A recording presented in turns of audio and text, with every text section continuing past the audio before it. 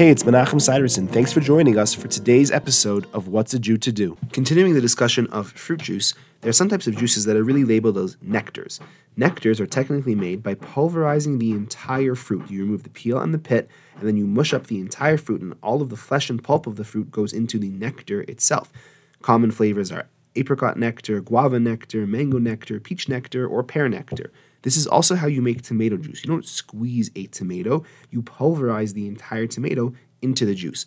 The Chazon Ish is reported as having very strongly considered the possibility that such a fruit juice that's really made of a pulverized fruit should be ha'etz. However, Rav Shlomo Zalman Auerbach ruled that the correct bracha on even such a nectar or tomato juice would be shahakol. Of course, if one made a ha'etz or a hadama, that would be valid as well after the fact, as long as it is not from concentrate. Thanks for joining me. I look forward to seeing you tomorrow.